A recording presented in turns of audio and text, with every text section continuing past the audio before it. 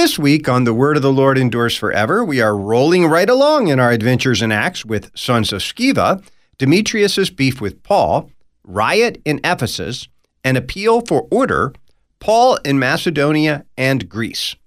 Join me, Pastor Will Whedon, for The Word of the Lord Endures Forever, your daily 15-minute verse-by-verse Bible study on demand. Listen at thewordendures.org or your favorite podcast provider.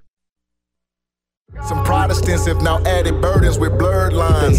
Sweet sacraments overthrown or undermined. Excessive fruit checking like Adam in the Garden of Eden. Ignore God, heed the serpent, then we start eating. A lot of sermons in pulpits like a Gnostic wrote them. A lot of scripture quoted, but symbolism get emotional. If you believe that when Jesus was dying on the cross, he was dying for some, but not for others, you usually call that a limited atonement. One of the core beliefs of Calvinist theology. Do you ever wonder whether you're not among the others or the some for whom Jesus died? Do you ever wonder whether he was shedding his blood for you or not? Welcome back to Issues Etc. I'm Todd Wilkin. Joining us to talk about his journey from Calvinism to Lutheranism, Flame. He's Marcus Gray, a Grammy-nominated Christian rapper. He's author of the new book, Extranos, Discovering Grace Outside Myself. Flame, welcome back. Thank you for having me. How would you describe the music that you make? I describe my music as Christian rap, particularly because I'm hitting on those biblical New Testament themes related to Jesus living, dying, resurrecting. So my content is that, but then connecting the dots between our everyday experience and biblical theology. Talk about the influence on you of the Christian rap group Cross Movement. Man, Cross Movement, those were the guys who laid the blueprint. They were all inner city artists from Philadelphia, New York, and they sort of had this cool idea to take Christian content, systematic theology, put it over beats in a hip-hop format, and then use it as an evangelistic tool to kind of be, I guess, on mission in the inner city. So not only that, they also gave a business format for making it a career path as well. So I really tip my hat to those guys for giving a structure and showing us young guys how to do it. What did you learn on tour with them that made you question what you'd been taught at your home church? Yeah, it was an interesting experience because while being on a road with Cross Movement for 2 months, I remember them introducing the topic of the Reformation, something that I had never been exposed to and never considered.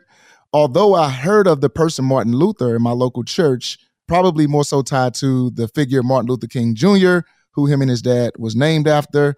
So that was that, but they really exposed me to the Reformation and more so highlighted John Calvin's influence. But I was drawn by that, and that's when my journey started and what piqued my interest into the kind of music I do now. Why did you decide to go to Bible college? I went to Bible college because I wanted to hone in on a thing I felt was most natural to my personality and my bents. I was really into just reading the Bible, learning more about Scripture, the culture of Scripture, the languages, and really how that applies to our everyday, mundane human experience. So once I found out from one of the guys in the group Cross Movement that was even a concept, Bible college, then that really piqued my interest, and I just gave myself to it, enrolled into a school, and the journey began.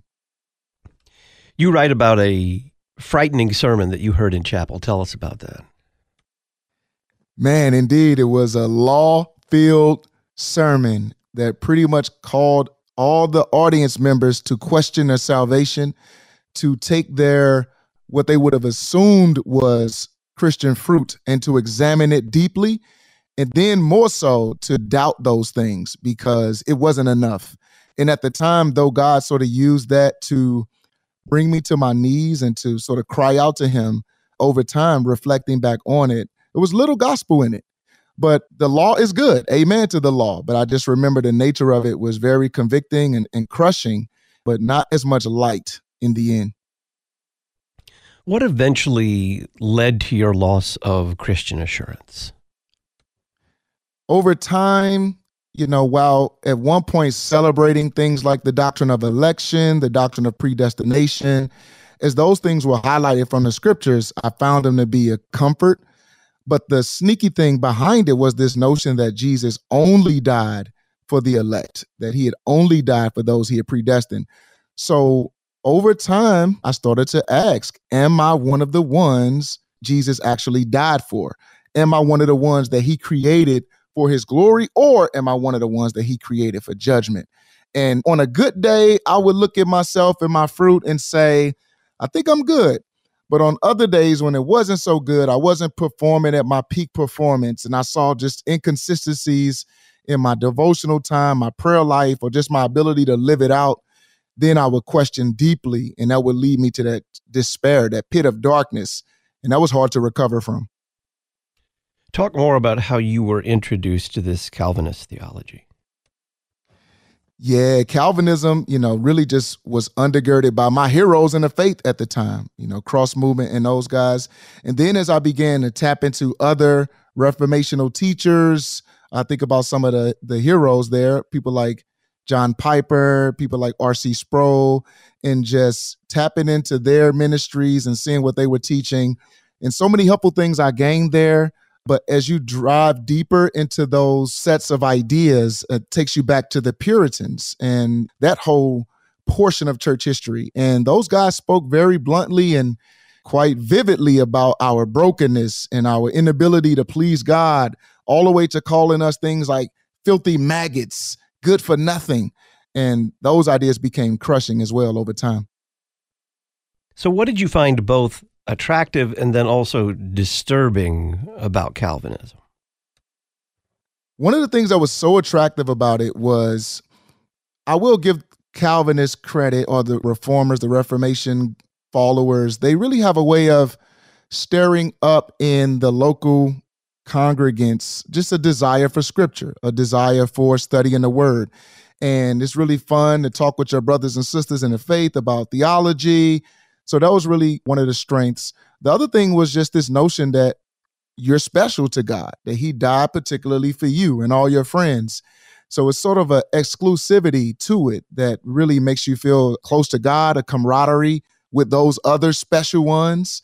But then over time, as you start to see, one of the things that's pretty common is to isolate verses and to sort of strip them from their context. And then you start to find passages like Matthew 7, where it says, on that great day, many will say to the Lord, did not we cast out demons in your name? Did we not preach in your name?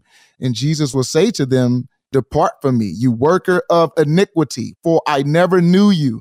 And when you isolate passages like that from the context, which is actually false prophets, you apply them to just the average Christian who's trying to love God and love neighbor. And it becomes a terrifying teaching as opposed to a liberating one. And that's the unfortunate part. You also say that Calvinism invites theological speculation. What do you mean by that? Yeah, in Calvinism, we talk a lot about God's glory or God's sovereignty, which in my mind and in my experience and many others, what that does is it calls you to sort of peek behind the curtain to see what God is up to behind the scenes. And once you sort of see that model culturally in the preaching styles, the popular writing, popular podcasts from other reformers and other teachers in that space, you start to hear things like I heard. For example, I remember a popular pastor, teacher says that in heaven, we'll actually rejoice that many of our loved ones who did not come to Christ are suffering underneath God's wrath, because there we'll have more in common with God and Jesus than we do ourselves and one another. So there was this permission given to connect dots that the scriptures just does not connect. And once that's affirmed and sort of made regular culture, regular jargon, then you work up the confidence to talk and think and speak that way as well. And then it's just an accepted norm. So how did that theology not just eventually lead you to doubt from time to time, but actively to despair? What was that like? And walk us through that. Yeah, I mean, just on a practical level, I think any honest person, any honest Christian, when they put their heads on a pillow at night, I mean, you think about your day, you think about your life. Did I read enough Bible today? Did I share my faith with the guy at the grocery store. When I was at the barbershop, man, how many opportunities did I miss to be a gospel light in that room? I just talked about the conversation that everyone else had instead of just giving them the didactic gospel. And you start to just soak underneath that type of examination, internal examination, and then it leads to condemnation. And once that course of thinking and practice starts to happen, it piles up. And because of the old Adam in us is really excited about earning our own salvation, pleasing God with our own efforts, the flip side of that is you're very honest about your mistakes and your missteps. And those were the kind of things that, as the way my personality is, I'm really going to think about those things. I'm really going to ponder my own piety. And I found that many people are the same, and they examine themselves up against God's perfect standard. And then you rightly conclude, well, I guess I'm not good enough. But the unfortunate thing is where people land is either, well, let me work harder next time, or people just tap out and leave Christianity altogether. And I can certainly relate to both of those sentiments. Did you ever share any of these doubts or despairs with your fellow Calvinists? And if so, what did they say to you? Indeed. And if I'm honest, I mean, just many great men and women in that space sought to care for me and others who experienced that. But where they mostly take you is election, that Jesus died particularly for you, which again is conflicting when it's separated from the universal nature of the atonement. So had we been taught biblically that Jesus did in fact die for everyone, perhaps that could have been a comfort. But because it's coupled with this limited atonement where Jesus only died for a select few, while you're receiving this comfort, it's also being snatched in the same breath. So there were conversations like that where just look at your election. And then ultimately where you settle in is, you know what, there's no condemnation for those in Christ Jesus, which is good news, which is the truth. But then it's coupled with, now you have an opportunity to do better next time.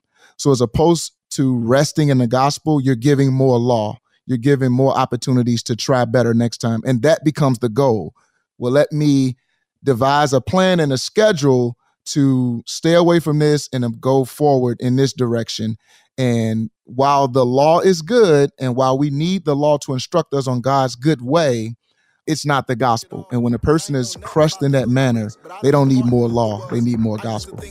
Marcus Gray is our guest. He's author of the new book, Extra Notes, Discovering Grace Outside Myself. When we come back, how did he come to study at Concordia Seminary? Guess that I thought like that, 'cause that's how I was taught. I used to think if he fell away from his faith, then he was never saved. But actually, that's not what the Bible say. It's not on the Bible page. It's not hypothetical. If he walked away from his faith, then he walked away. But I guess it depends on your regular feed day. Was the reformer Martin Luther innovating or in error when he added the word alone to Romans 3:28? For we hold that one is justified by faith alone, apart from works of the law. Find out in Pastor Will Whedon's column in the latest Issues Etc. journal. In the Wittenberg Trail feature, Dr. Donna Harrison details her journey to confessional Lutheranism from Catholicism, Scientism, mysticism, and evangelicalism. The free online Issues Etc. journal. Just click the red journal subscription button at issuesetc.org. Job saw the city as a wasteland, as if devoid of God, witnessing injustice to the poor by the corrupt, lawlessness of criminals, trafficking of children, blatant immorality, thinking God could not see wicked deeds done in the dark of night. Yet God never abandoned Job, nor his city, groaning for mercy. God is working through the living Redeemer, hands etched with salvation, pointing to the resurrection to come. Join us at lcms.org/citymission to seek peace and shine the light in the city.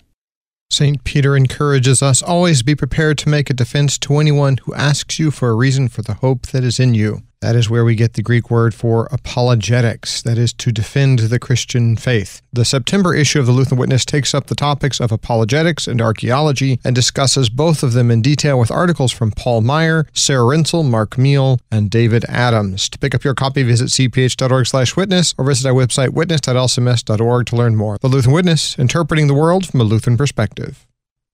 Concordia University Chicago invites all high school students to attend the annual Careers for Christ weekend in person on our beautiful campus in River Forest. Careers for Christ is November 3rd through the 5th. You'll have the opportunity to learn about professional church vocations while having fun with CUC staff, faculty, and students. For more information, visit cuchicago.edu/C4C. That is cuchicago.edu/C4C.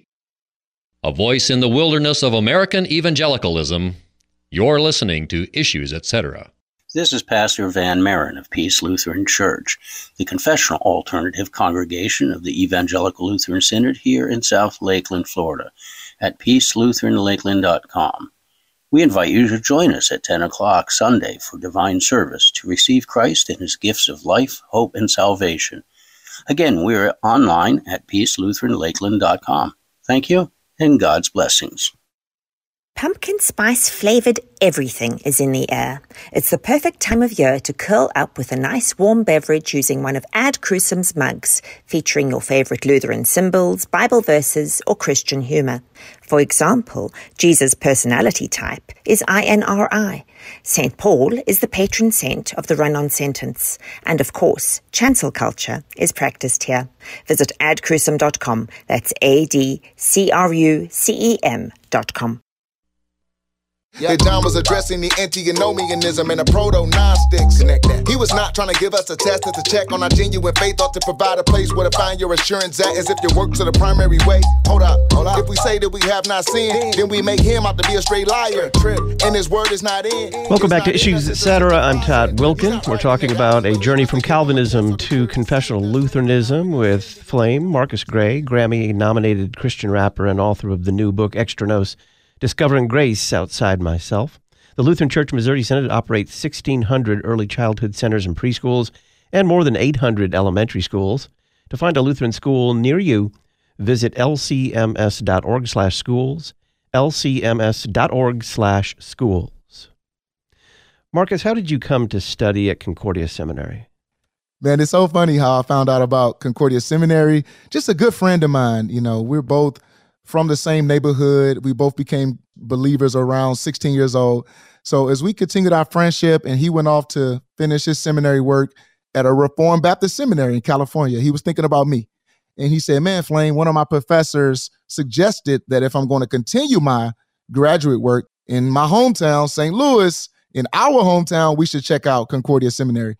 So based on his recommendation, I took him up on that, and just randomly went to the website, scheduled a time to tour the campus, did that, met Dr. Bodie, great guy, and I was exposed to Lutheran thought, just a small sort of seed that piqued my interest. And then once I was there, I was very impressed, not only with the campus, but the classes I was able to sit in on. Shout out to Dr. Sanchez. He was giving a lecture on the Trinity, and I was spellbound. I mean, it was deep, it was weighty, but it was practical. And I said, man, I want to study here. And that's when the journey began, being in confessional Lutheran spaces. In particular, talk about the impact that Dr. Joel Bierman had on you while studying there. Oh, my goodness. Man, Dr. Joel Bierman is a godsend, because I recall hearing eventually that there was a course that was once offered at the seminary discussing Calvinism, particularly in the Reformation. But that particular semester or quarter, it wasn't offered when I registered as a new student. But Dr. Bierman was very careful and intentional about including Calvinism and the Reformation contrast in his lectures. So I gravitated towards that. I clung to his every word. And he was very clear, very bold to stand on confessional Lutheran history and principles, but showing the connectivity between them and the Bible. So showing that Lutheran thought is not one that's novel or just sort of created in a vacuum, but it's tied to the ancient church and the scriptures ultimately. And man, he was just brilliant in the way he would walk us through those things. And my goodness, I drew so much life and hope and insight from his insights. So I'm forever grateful for his service and vocation. You say that visiting a Lutheran church at first you felt disloyal. What do you mean by that? Yeah, there's this third element. That's what I call it. So you're not only talking about scripture or theology, but you're also engaging your pragmatic and personal experience, your personal self. So I'm there as a Calvinist at the time, and what I'm tying to my Calvinist connectivity is good people good pastors, great lay persons who have cared for me over 18 years, and they've been there for me through the highs and the lows.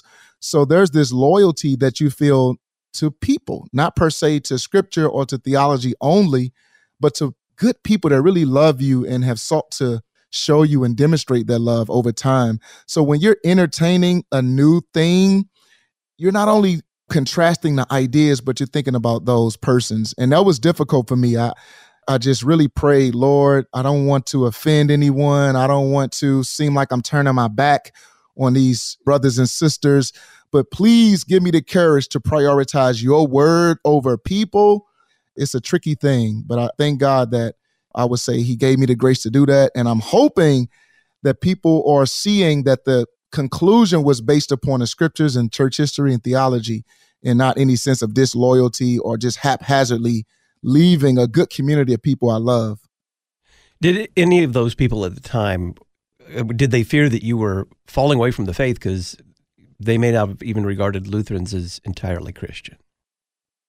Unfortunately, 100%. There were many who felt that way. They saw Lutheranism as some diet version of Roman Catholicism, sort of Roman Catholicism light.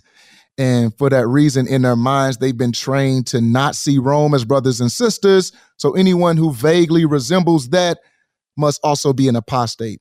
So that's a difficult thing to live under, even though you're around those people and you have great history. But then the skepticism enters the room because they don't have a real category for engaging you.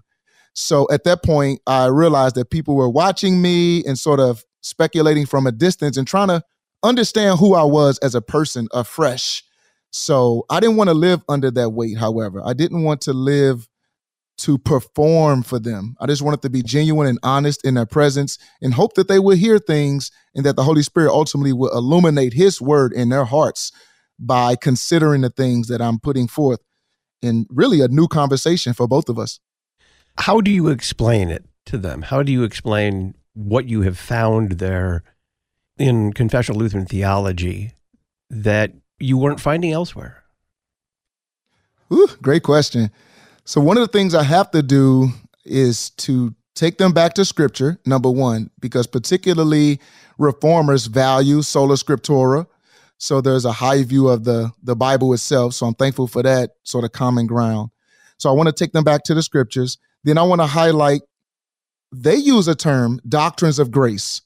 I want to piggyback off that. I want to say, if we're into grace and we know that we're justified by faith alone, historically, the sacraments are tied to justification by faith alone. It's not something that we should splinter or separate from the reality of Jesus delivering grace to us by his word through his Spirit's power. So I want to sort of connect those dots. And then I want to help them understand, lastly, that these aren't new ideas, that by and large, we've been trained in our institutions as Calvinists to go into church history, but maybe not as far back. And I want to help them see that through the ecumenical creeds that we have in the Book of Concord, we're showing that these things are not new to Christian thought. Confessional Lutherans are deeply into prioritizing this through line that stems from the Bible itself all the way to the early patristics who sought to nurture and preserve the sacramental reality. So it's, sort of walking back to show them there are things that we missed, not because we were intentionally trying to be deceptive, but maybe in our training, that just wasn't a priority. Maybe the priority was to really help us in that period of time to learn Reformed thought. Of course, that's the institution's goal. But I think here in this space, I've been encouraged to be more educated as opposed to doctrinated. And once that conversation gets going, it piques people's interest, and the conversation goes from there. Marcus Gray is our guest. We're talking about his journey from Calvinism to Lutheranism. When we come back with him, what was his first visit to a Lutheran congregation like? I'm Todd Wilkin. Stay tuned. What he say? Paul received on sight. Scales fell from his eyes. Spirit filled his life. Why wait? Be baptized. Right. Scripture tells us why. It washes away your sins. Go read, not just symbolize. Why wait? Why wait? Be baptized. I am beautiful because I am fearfully and wonderfully made. I'm accepted because I'm a part of His family through Jesus' shed blood. Unity Lutheran School in East St. Louis, Illinois, shines the light of Christ in one of the most impoverished cities in America. Learn how to support their mission work at unityesl.org. unityesl.org. Today, with the help of the Holy Spirit, I say yes to God and His ways. Would you like to learn about the Reformation theology you hear on Issues, etc.? We'll send you a pamphlet of Luther's Small Catechism for free. It contains the biblical teachings on the Ten Commandments, the Apostles' Creed, the Lord's Prayer, baptism, the Lord's Supper, and confession and absolution. Order your free copy of Luther's Small Catechism today. Just send your name and mailing address to talkback@issuesetc.org.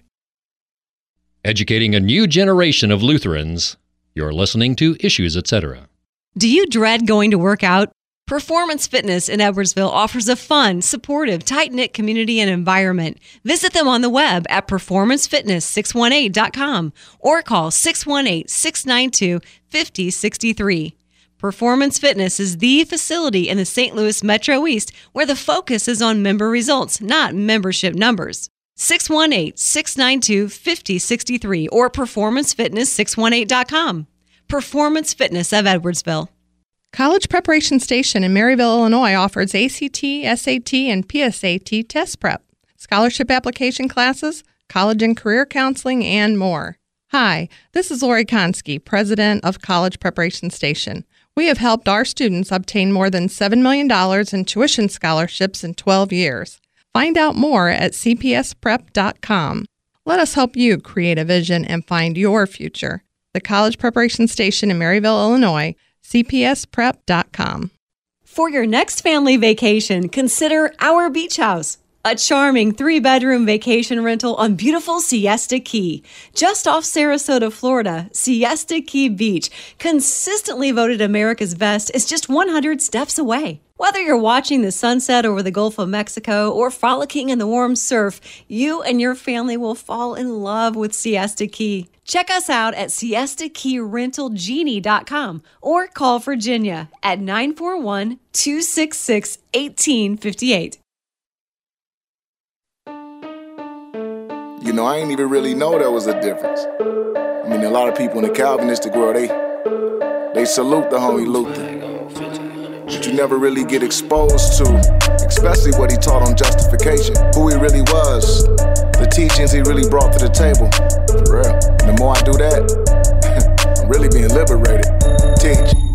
Let me show the Welcome back to difference Issues, of these two etc. I'm traditions. Todd You can't Wilkin. be We're talking about a journey from complicated, Calvinism to Lutheranism. Flame Marcus Gray is our guest.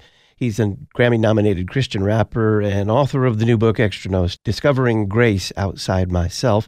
In about 10 minutes, we'll talk Eastern Orthodoxy with Dr. Jordan Cooper of Just and Sinner. So, Marcus, talk about your first Sunday in the Lutheran congregation. Walk us through that. Man, I remember my first Sunday. It was very unique. I remember the style of liturgy, which is very different, very formal. I remember using hymns and the hymnal. So I found that just to be funny because I didn't know how to work through a hymnal. The words, while they start off from left to right, then they skip downwards. And if you don't know that journey through the book, I mean, you're going to miss the words. So I was just kind of faking and humming along, just and just looking around. So there's some humor there. But I do remember just being drawn to everything being tied to the Word of God. That was particularly inspiring for me. I remember they prioritized the children. There was every time I visited from the first time afterwards, they would call the children to the front and literally include them in a liturgy. That was inspiring. And I found to be consistent with Jesus's sentiment for children as well. So, man, it was something that I was very impressed by. Contrast that with what you had experienced on Sunday mornings before that.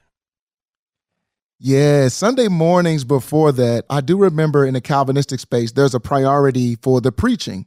So sermons are going to be sort of the peak and the highlight of service, which is probably going to be about a 45-minute sermon, lecture style, really walking you through the depths of a particular passage because they champion expository preaching, things of that sort. There's going to be I mean, respectfully, there's going to be little emphasis placed on the sacraments, but by and large, it's going to be exposition of scripture and then a call to move out into the world, to live those things out, to make sure your affections and your desires and motivations are becoming more pure. They're going to focus you on sinning less. They're going to say there's no way for you to be sinless, but you should sin less. So the priorities are going to be just living right, getting your heart right, and getting out in the world, being missional, as they would say. So while there was good gospel preached, by and large, they want to focus on your behavior, your motivations, and how you function in the world. But contrasting that with what I now understand to be divine service, where we come to be served by the Lord, where we move into the building, literally first thing is gospel, confession, absolution. Then we're going to read the scriptures from the Old Testament and the New Testament. Then we're going to be absolved through public confession, absolution. But not only that, we're going to sing the word of God. Then we're going to hear the preached word. And then ultimately it culminates in the Lord's Supper, where Jesus bodily visits us in bread and wine, and a fresh salvation, forgiveness, immortality, being united with the body of Christ is going to be applied to us in that meal. And we're going to do the sign of the cross. We're going to say the Lord's Prayer. It's just this beautiful time of forgiveness and law and gospel. And then you move out into the world free to love your neighbor, not under the burden of the law, but just through the freedom of Christ. And there's just a stark contrast. You mentioned there the sacraments. How did you come to a biblical understanding of the sacraments? Walk us through that. Indeed. Man, I remember the first time I got a set of books I had to purchase to test into the master's program. And I was reading through the material, and we talked about the word of God and the sacraments, or at least I had to read about it. And I just did not have a category for God uniting himself with these physical means to deliver what Jesus won on the cross.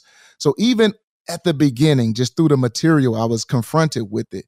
Then while testing into the program, I heard it expanded and expounded upon even more. So at first I felt very, to be quite honest, nervous. I was skeptical. I remember praying, asking God, Lord, protect me if I'm joining a cult, if I'm falling for deception, guard my heart, guard my mind.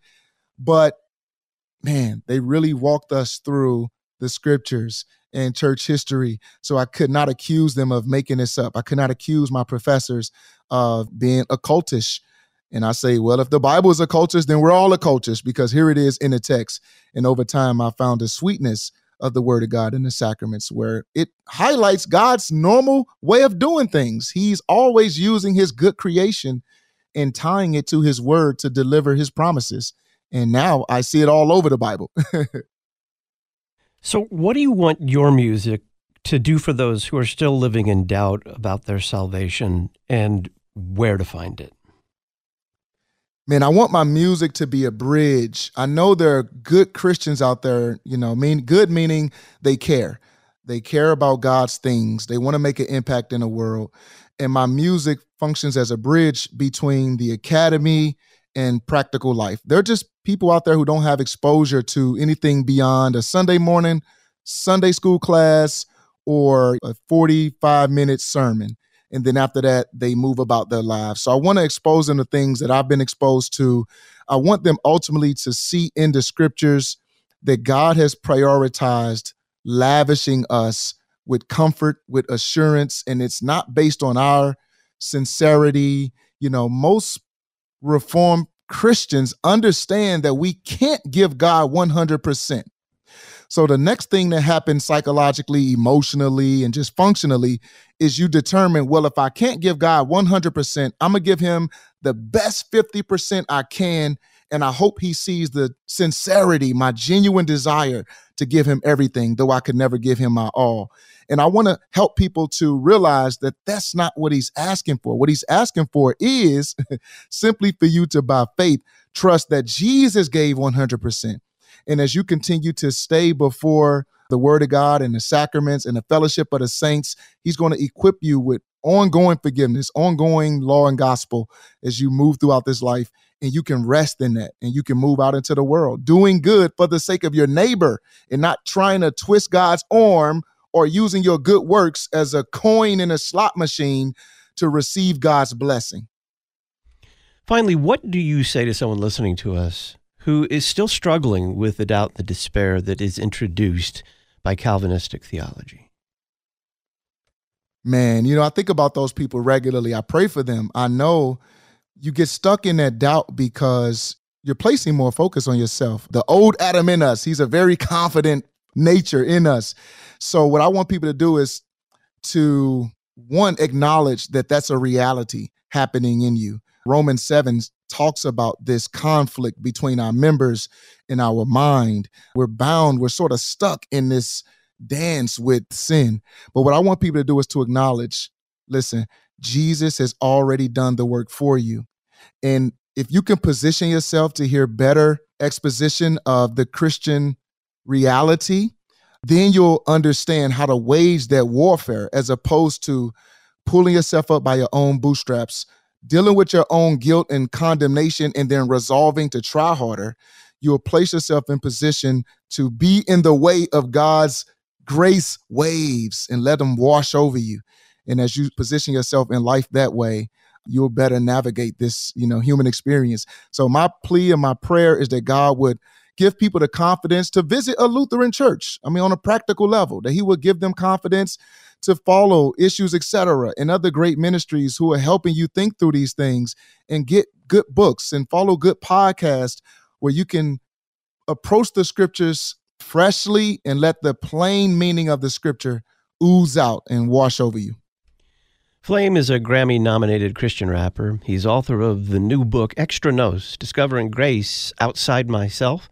You can purchase this new book by calling Concordia Publishing House, 1-800-325-3040, or at our website, issuesetc.org. Click Talk on Demand Archives. Marcus, thank you very much. Yes, indeed. Thank you for having me. Dr. Jordan Cooper joins us on the other side of the break on this Thursday afternoon, the 14th of September. We'll answer the question why he isn't Eastern Orthodox. Life a mess in the flesh, where you find me at? Introspecting, trying to check, looking deep within myself, trying my best to assess. Was I genuine? Am I regenerate? Better yet, was I ever really with him? Will he hit me with Matthew 7? Let's be clear, we justified by faith. Maybe Mr. Calvin, that sanctification not a place, I don't know. I see scattered tulips. This week on The Word of the Lord Endures Forever, we are rolling right along in our adventures in Acts with sons of Sceva, Demetrius' beef with Paul, riot in Ephesus, an appeal for order, Paul in Macedonia and Greece. Join me, Pastor Will Whedon, for The Word of the Lord Endures Forever, your daily 15-minute verse-by-verse Bible study on demand. Listen at thewordendures.org or your favorite podcast provider. In a child's life, meaningful relationships matter when it comes to academic development and spiritual nurture. In Lutheran schools, students know they are uniquely and wonderfully made in God's image. Each day in over 1,800 Lutheran schools, children experience a rich academic, loving, and Christ-centered environment where they can explore and develop their God-given talents and abilities. To find a Lutheran school near you, visit lcms.org/schools. It's not about you. It's about Jesus for you. You're listening to Issues, etc. Our Christian faith is under constant attack, and we must be proactive in keeping our children in the church. At Faith Lutheran School in Plano, Texas, we believe that an education rooted in God's Word is one that stands against the very gates of hell. Nothing in this world is more important. Offering a rigorous classical Lutheran education, we provide in-person and live online remote learning opportunities for preschool through grade 12. To learn more, visit flsplano.org, flsplano.org. Do you know a student at The Ohio State University or another college around Columbus? Zion Evangelical Lutheran Church supports LCMSU at Ohio State. We offer weekly on-campus Bible studies, regular Sunday lunches, and rides to church if you need them. Learn more about Ohio State's campus ministry and Zion Evangelical Lutheran Church at zionlcms.org. That's zionlcms.org.